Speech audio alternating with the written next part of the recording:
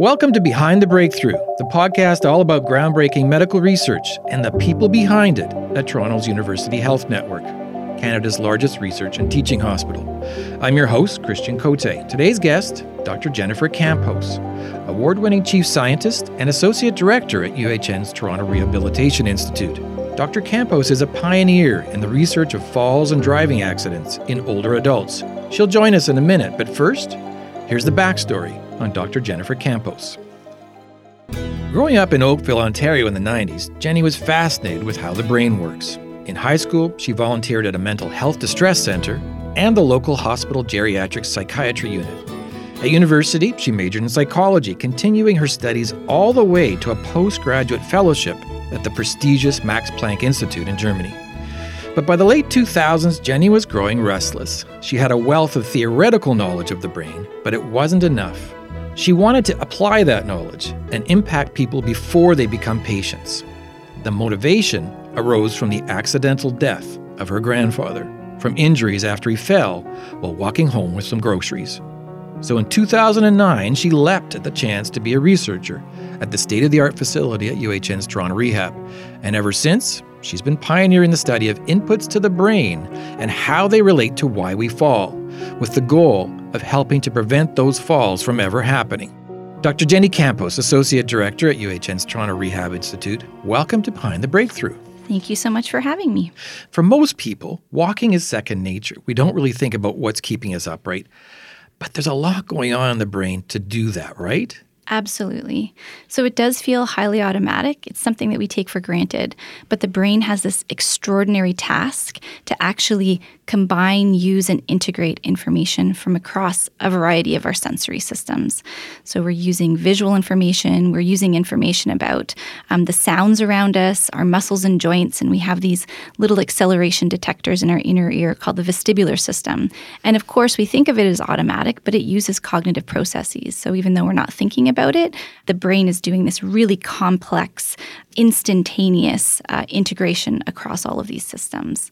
So it's probably not a stretch to predict that as we age, the accuracy of these inputs and processes deteriorate, which I would imagine then heighten our risk of falling? Absolutely. As we age, and sort of along with typical normal aging, we get declines across our sensory systems. So in terms of vision, we have poor visual acuity, we have poor contrast sensitivity. It's harder for us to adapt to the darkness. In terms of hearing, we have poor hearing acuity, but also it becomes really difficult to do things like listen to people talking in a noisy restaurant. So being able to kind of extract that signal from the noise becomes very difficult.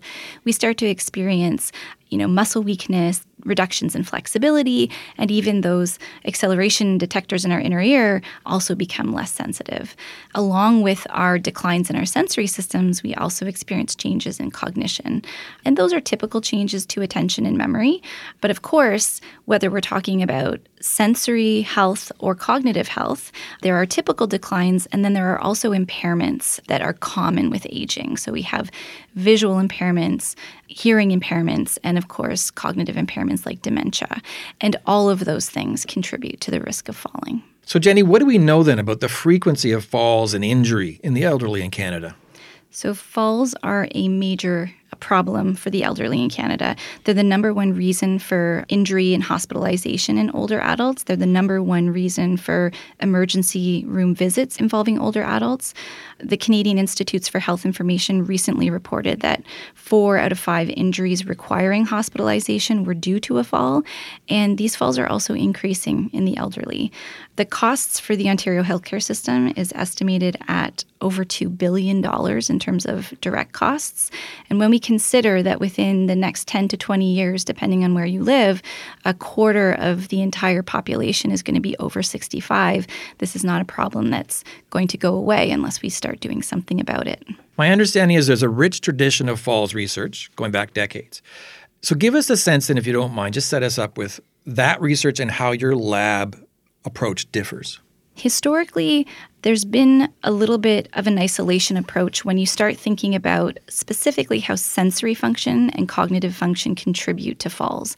And so in the clinical setting and in research, it's been very common for these silos to exist where you go get your hearing tested by the audiologist and you get your vision tested by the optometrist and you go to your physiotherapist to strengthen your muscles and to improve your balance. But of course, this is not at all how the real world works. So those are very important and critical aspects of research in the healthcare system. But what I'm really interested in is putting all those things together. So when you are walking and navigating and going about your activities of daily living, your brain has this extraordinary task of having to manage those things all at the same time. And so what my research contributes to this landscape is to really understand the challenges that the brain has in being able to integrate those systems, how changes to each of those sensory systems is affecting mobility and falls risk. But also the piece I think that's unique is that we're really striving to understand how these things are affecting people under really realistic conditions.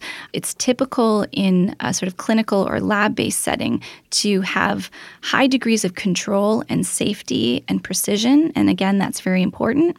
But if you really want to translate the research from the lab to real life, then we need to start thinking about how these things are functioning in everyday life and try to mimic those. So I want to get into detail, but I'm curious, was there an aha moment for you? Like, how did you come to the realization that you wanted to integrate all these inputs in your research when studying why we fall when we get older? I think it was because even though I've been so interested in sort of the theoretical underpinnings of how the brain processes sensory information, what was missing for me a little bit was to understand or appreciate the so what behind that research. So I wanted to really understand what are the implications. So this is how the brain works. This is how the brain is operating.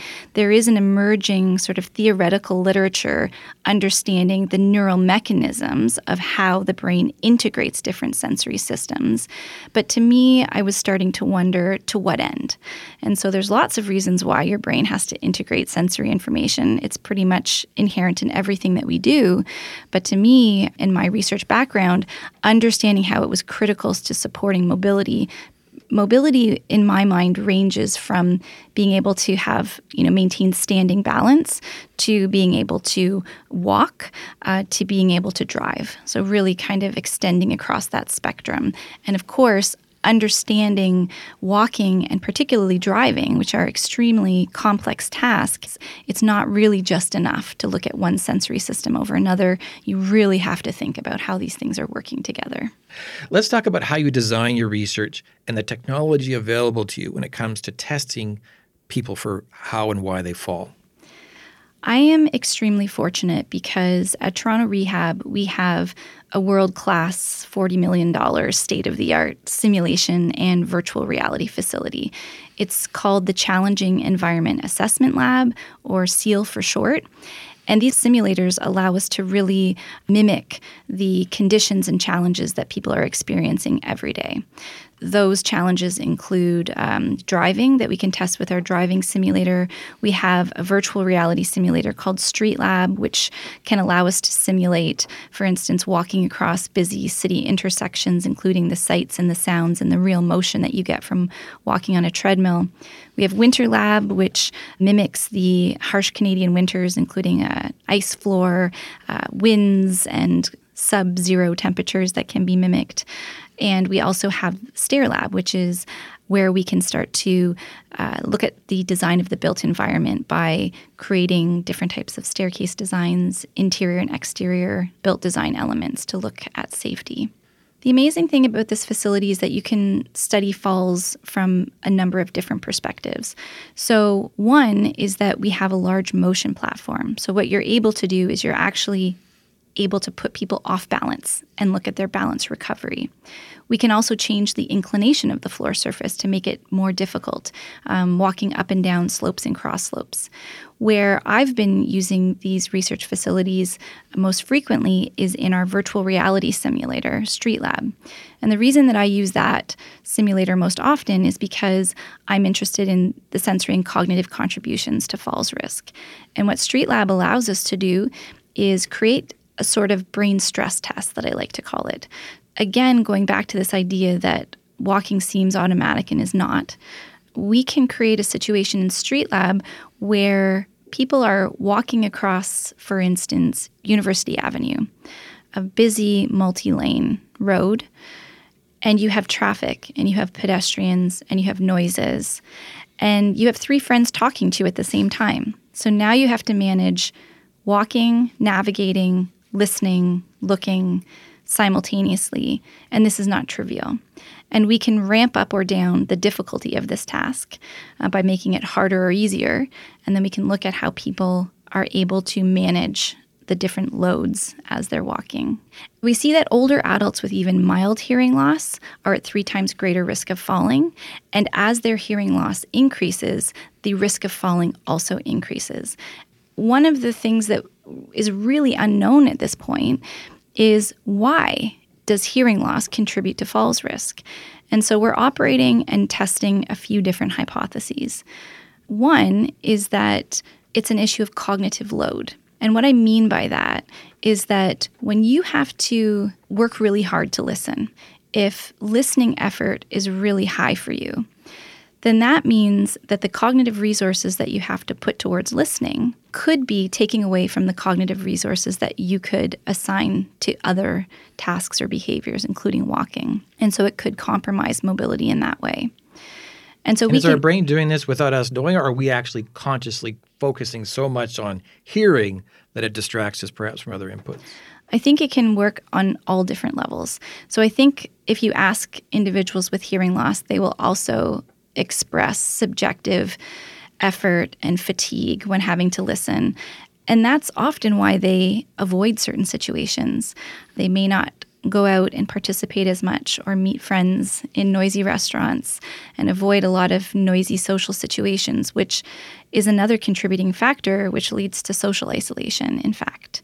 But I think that it can also happen at a subconscious level. So you're really not aware, for instance, that your brain has a certain number of cognitive resources that you then have to allocate towards different tasks. That is happening clearly automatically.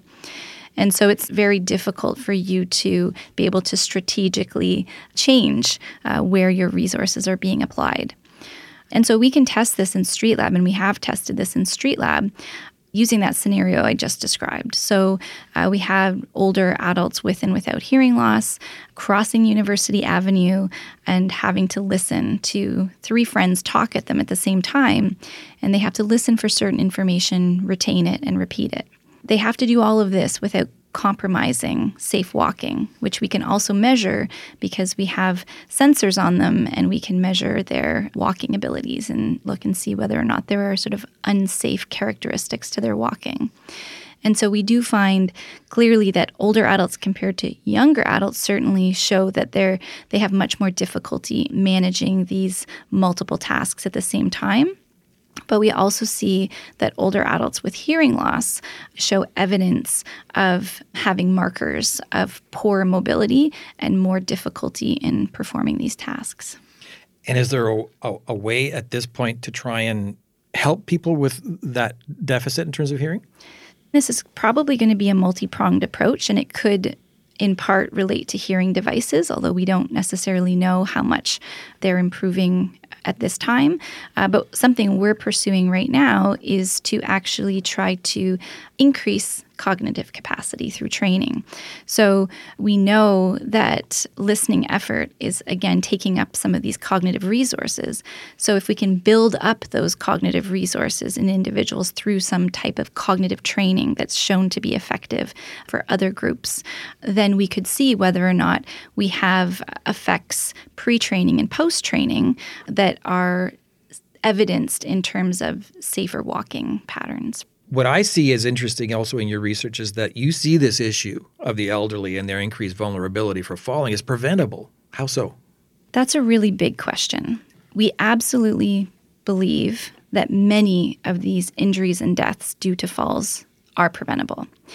But this is a multifaceted problem. So what my research contributes to this is that we clearly know that sensory health and cognitive health are contributing to the problem of falls.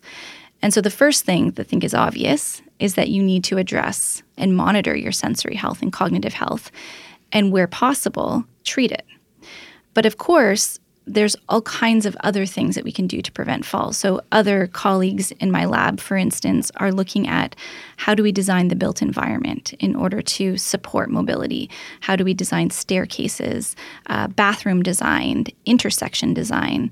Other colleagues are looking at how do we develop better footwear to prevent slipping under winter conditions, for instance. Of course, we can consider medications and how do we balance medications to make sure that we're not putting people at risk of falls.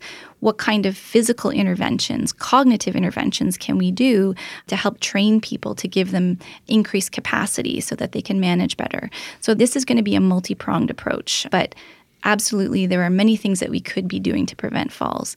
Even if we prevent just a small proportion of the falls that are happening now in the elderly, we would be able to save literally hundreds of millions of dollars. And injuries and potentially lives. Which is the most important part, of course, right? Is that especially when we consider older adults and falls, the consequences can be catastrophic. They can be life-altering. Even considering injuries due to falls, an injury to an older adult can be much different than an injury to a younger adult in terms of how it's affecting their quality of life and longevity. And so this is not a trivial issue, and it's not just about dollars and cents. It's about lives and well-being of individuals and their caregivers and their family. So I understand your research has also expanded into another big issue for the elderly, which is driving and accidents. Can you talk to us a little bit about that research? Absolutely. So vehicle collisions are another significant problem. It's actually the number 2 reason for injuries and hospitalizations and ER visits in older adults in Canada. Wow. It's also perhaps not surprising that we see changes to driving performance as a function of older age because of the changes that we see in sensory, motor, and cognitive functioning. We are studying many different themes of topics in Driver Lab that are related to safety in older drivers. So some examples of those include the effects of drugs and medications on driving, opioids being one example. We know that opioids are being prescribed, for instance, for chronic pain. What we don't know is how do we advise people who are taking these drugs in terms of their concerns about driving, and what are the trade-offs? So if you have a well-controlled dose of opioids that's managing your pain, how's that going to affect your driving, the side effects of the drugs, compared to the effects of unmanaged chronic severe pain on driving? And we really don't know the answers to that. So we have studies that are really looking at how sleep disorders and drowsiness are affecting driving, and of course how to mitigate that. So how can we detect drowsiness on the spot, and how do we create some sort of alerting system? And then, of course, we're interested in just general understanding fitness to drive. So if you are experiencing sensory, motor, or cognitive declines, including dementia, what does that mean in terms of your driving safety? A dementia diagnosis in and of itself does not require an automatic revoking of one's license. People at early stages of dementia are still safe to drive, but at what point does that become dangerous? And it's really now up to the physician's discretion. There's not a lot of tools at their disposal to make that determination, and so that's something that we're looking at as well. Another very hot topic is automated vehicle technologies. Automated vehicles are exciting prospects, especially when you consider older drivers and when you consider the issues of driving cessation and having to give up your license. Automated vehicles may provide a solution for that, but it's not so easy. And so we're looking at how older adults are accepting of automated vehicle technologies and how they're able to operate them, understanding that it's changing the role of the driver. It's not removing the need for a driver when you are using these systems.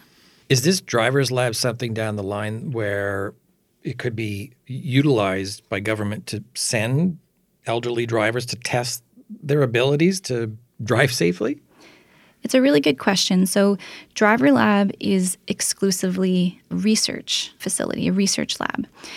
And there's a reason for that, because it's very expensive, it's very large, it's difficult to operate, and it has all the bells and whistles. And the reason that we have all the bells and whistles here is because we need to know what are the most important features of the simulator that are helping us answer our questions. So it may be the case that the full motion base or that the full field of view or that the full car is actually an unnecessary component to be able to do these assessments effectively.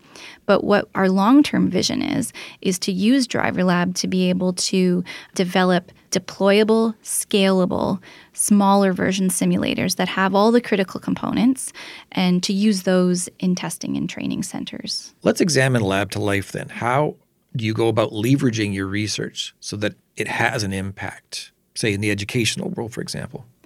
In the research that we're doing now, we're early days in terms of changing policies or changing practice, but we are very much within the space of trying to create education for people who can apply this knowledge into practice.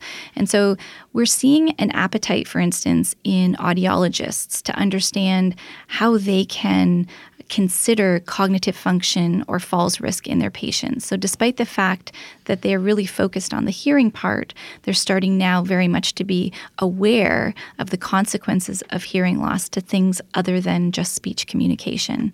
And so we see our role as being able to talk to audiologists and provide them with tools that could help them, for instance, identify falls risk or cognitive decline and how to maneuver that in their clients. You're listening to Behind the Breakthrough, a podcast about groundbreaking medical research and the people behind it at the University Health Network in Toronto, Canada's largest teaching and research hospital. I'm your host, Christian Cote, and we're speaking today with Dr. Jenny Campos, Associate Director at UHN's Toronto Rehabilitation Institute, and a pioneer in the study of falls and driving accidents related to the elderly, as well as solutions to prevent these problems. Jenny, we mentioned at the top you were at the Max Planck Institute in Germany. You were doing quite nicely. And then in 2009, you decide to move to Toronto. That decision was somewhat of a turning point for you, right? Talk to us then about the motivation behind that decision. I was working at arguably one of the top institutes in the world for understanding human perception and performance using simulators and virtual reality. It was in Tübingen, Germany, which is this idyllic German town. My office in the Research Institute was up on the Schwäbisch Alps. It was really extraordinary. Wow. It was a hub for research in health research and beyond. And I loved it, and I feel very fortunate to have worked there.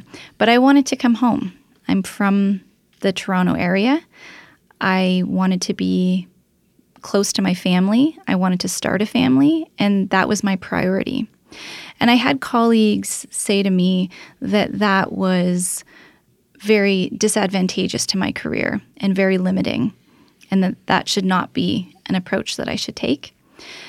But at the time, and still, I was willing to make some sacrifices because I wanted to be home. And it was a bit of a serendipitous moment while I was in Germany. We were having a workshop of international guests who were interested in walking in virtual environments. And I was reviewing abstract submissions, and there was one that came in from a Dr. Jeff Fernie. Dr. Jeff Fernie is the former institute director at Toronto Rehab and really the pioneer behind bringing everything together and building this #1 rehab research institute in the world. He's currently got that $40 million lab up and running, right? Exactly. And so this was before that lab even existed. And he was presenting at this meeting the concept of SEAL and the concept of research at Toronto Rehab and how he was going to use simulators to solve these problems and to help older adults age well. And so I was reviewing these abstracts, and my brain kind of exploded. This was in Toronto. It was using simulators and virtual reality, and it was doing important, critical, translational research that was very close to my heart. So to say that I was excited is an understatement. And so I quickly emailed Dr. Fernie and said, Dr. Fernie, I read your abstract, and I would very much like to meet with you when you come to Tübingen for this workshop. I'd like to pick your brain about how my research might be relevant to what you're doing at Toronto Rehab, and I want to hear more about this incredible facility that you're building. And he agreed. That was clearly a turning point.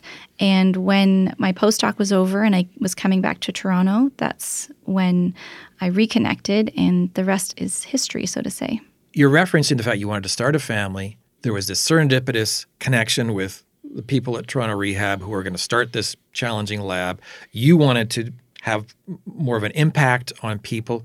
Talk to us about that balance, though, of career and family, because I am guessing it's fairly challenging. Absolutely. Maintaining that work-life balance, of course, is probably one of the most challenging balances to strike in academia, and I'm sure in many careers. I'm very fortunate because I have a very supportive husband who's made sacrifices for me. He took a leave of absence when I went to Germany. He has a very high-level role now, but prioritizes my career as much as his. I have a support network that I've learned not to hesitate asking for help, including my parents. But there is a learning curve for that. There is a learning curve in how do you find and strike that balance. And I often tell to early career scientists and people who haven't started a family but would like to start one that it's fine to start to anticipate what your path is going to be and to create a timeline, but you can't be rigid in that timeline because things don't always work the way that you think they will. And to be very candid, when we were trying to start a family, it was very, very difficult. We had a lot of problems, and it turns out we didn't think actually that we were going to be able to have children. So balancing all of those challenges at the same time while starting this new career was a very exciting but ultimately trying time. Again, I think what it came down to was the excitement that I had to be where I was, surrounding myself by supportive family and, of course, supportive colleagues, which really allowed me to learn how to strike that balance and also prioritize.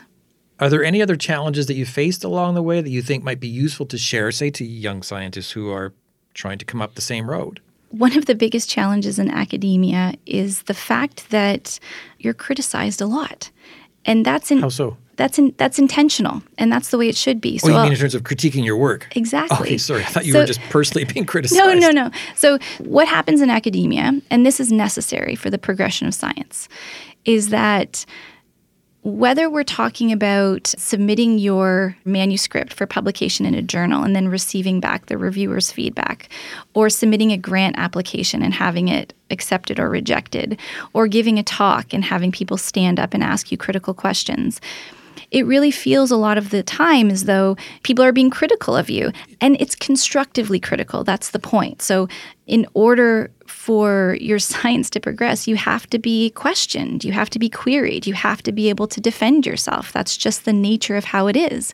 But at the same time, sometimes that can feel deflating. Sometimes you feel that you don't have a lot of opportunity for recognition or to have those successes. And so sometimes you have to create those for yourself. And another common experience, I think, is imposter syndrome. And this is the idea that you feel as though you have to be an expert in your given field and that you need to know everything. And of course, you learn more about what you don't know yet and have less of an appreciation of everything that you do know.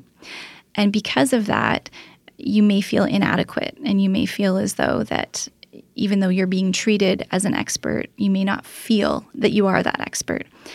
And again, with time and experience, you just have to own that, and you just have to be honest with yourself and others and say, I don't know everything.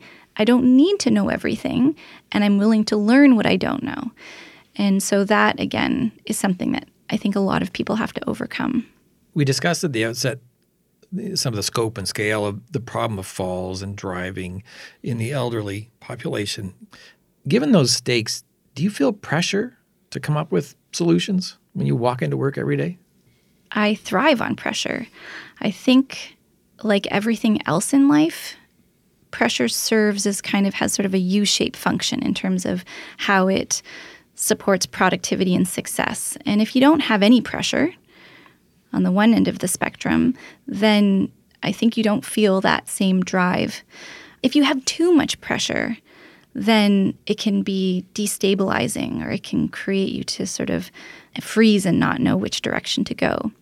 But with that right amount of pressure, which you have to learn how to hone and balance yourself, that's where you see the most success. And so I've tried very hard throughout my career to try to balance that pressure and to kind of hit that sweet spot. And there's ebbs and flows, so it's changing all the time. Well, and I was going to say also, medical research takes time. I mean, it's rigorous. It takes, painstaking step-by-step approach. How do you reconcile that need for a treatment or a solution with the pace of science? It's a really good point. In terms of my research priorities, I understand and appreciate the critical importance of scientific rigor. And the types of experiments we do in particular, they take a long time. And you need a lot of experiments in order to come to any kind of conclusion. And so it's an evolution, and it's not a race. And as soon as you treat it like a race, then quality suffers. I think it's important to have the end goal in mind, to always keep your compass aligned with where you're going and what you ultimately would like to achieve and what impact you think your research will ultimately have. That compass is important to directing you, but in terms of how long it takes you to get there, that's not something that you can predetermine. And I imagine there are also challenges along the way in terms of research not working out or failing. How do you cope with that, or what's your approach to when things fail? That's a really interesting word to use, failure. And it depends on how you define failure. I don't mean it in a pejorative sense. I know. No, but this is a common term. So failure, to me, within a research setting is rare. Because if you are conducting your research with rigor, carefully, ethically, then your research findings may not be what you predicted. But that's not failure. Okay. That just means that your predictions were wrong. And that means you've gained greater insight. And that means that your research has progressed. So I do think that science is changing its perspectives on this a little bit. It used to be the case that if you had a so-called null finding, or a finding that basically there was no differences between your groups or what you were testing or your manipulation, that was difficult to publish because it wasn't exciting or new, or you didn't see an effect. But I think that there's now some pushback on that for really clear reasons. And that's because knowing that there is no effect is just as important as knowing when there is an effect. Well, it can inform, I imagine, someone maybe years down the line thinking of going down that road, and they can read your journal report or whatever and go, oh, that's already been tried. Exactly. So studies with respect to replication are important, and studies with respect to not reinventing the wheel and not applying resources and time and thinking to an issue that's already been solved but hasn't been communicated. Again, going back to this question of failure, I think that you actually have low risk of failing. I think that you have mostly high rates of success with progress, even if every single one of your studies demonstrates a non-significant result. That's a good point. I have never heard it expressed that way, actually. I understand you created a very unique mentorship program at Toronto Rehab, the Young Innovators Outreach Program. Tell us about the genesis of that and what is it? So as soon as I came to Toronto Rehab, I launched the Young Innovators Program. And basically, this is a way for us to connect with elementary and secondary school students. Wow. Toronto Rehab has this phenomenal ability to connect with students and to promote STEM. And that's because we've got these exciting state-of-the-art facilities. We're doing groundbreaking research that is really intuitive and meaningful and relatable to a lot of people. And we have a very diverse group of scientists who serve as excellent role models. And so we have elementary and secondary school classes and youth groups come through for tours. We develop activities to do with them. We have scientist panels. We have events such as design challenges. And so this is to get students really excited about science, about engineering and math, generally speaking, but also about rehabilitation science in particular. It's really looking to develop scientific capital and scientific knowledge in the next generation. And another priority of mine was to really promote STEM to girls. We really wanted to create increased visibility of women in science to serve as role models for girls. And now I have 2 boys. I have a 7-year-old and a 4-year-old boy. And the revelation to me was that it's just as critical to promote women in STEM to boys. This is another priority of the program. We have hosted or interacted with over 20,000 elementary and secondary school students. And we have school groups who have now made it part of their curriculum. So we have teachers that bring their classes every single year. I like to think that it's providing a free and novel and interactive and stimulating experience for people across Toronto, people in the GTA, and we're really trying to expand that through some web-based materials as well. So it continues to grow. So what's your advice, Jenny, then to a young person interested in this field of medical rehab research? What do you tell them? The most exciting part of research, I think, generally speaking, is your ability to apply your imagination and your creativity and the independence that you have in sort of carving that path. And of course, when you look at rehab research in particular, that gives you the opportunity to see how these creative and interesting endeavors that you have the luxury of being able to pursue and have them guided by your own interests are also helped and guided by the impact that it can have on others. Talk to me about your career path, because I see a CV with a number of accolades and things like, a prestigious NIH, National Institutes of Health, I think it's called, Rising Star Award. You've been called an emerging world leader in multi-sensory integration and simulation technology research. Is that in any way a burden for you? Clearly, it's validating, and that's something that provides reassurance. And of course, that breeds confidence. And when you have that confidence, then you can really pursue things with greater energy, and it really helps to promote that momentum. So I'm very grateful for the opportunities that I've had. What keeps you going every day? I love what I do. It's never a chore to come in to work. I look forward to it every single day. I work with amazing people.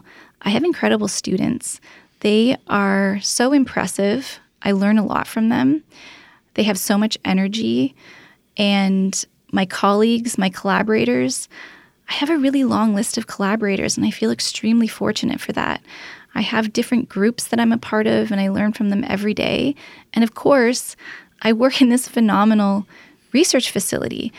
We have visitors coming internationally all the time, and I have the privilege of being able to show them around the simulator labs and be able to talk to them about the important research that we're doing. And that's extremely stimulating and motivating to be able to have the opportunity to share that with other people. And so generally speaking, every day is exciting. I never have a boring day.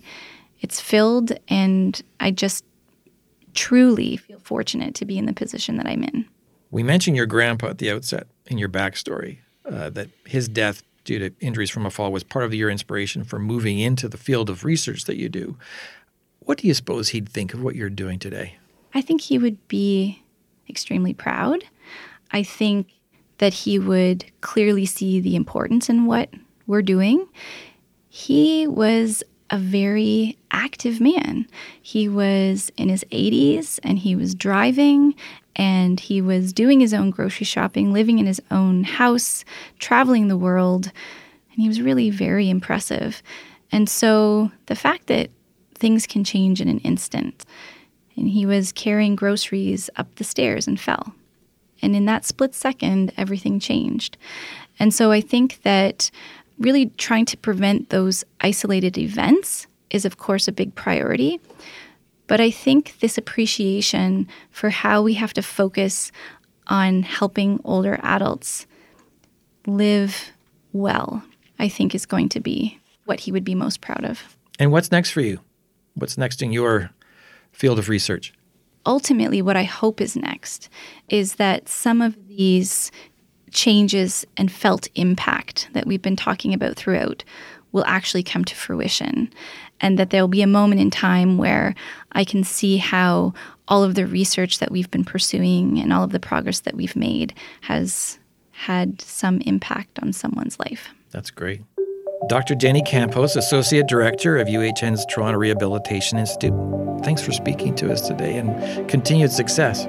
Thank you so much. It's been a pleasure. For more on the podcast, go to our website, www.behindthebreakthrough.ca, and let us know what you think. We crave the feedback. That's a wrap for this episode of Behind the Breakthrough, the podcast all about groundbreaking medical research and the people behind it at the University Health Network. I'm your host, Christian Cote. Thanks for listening.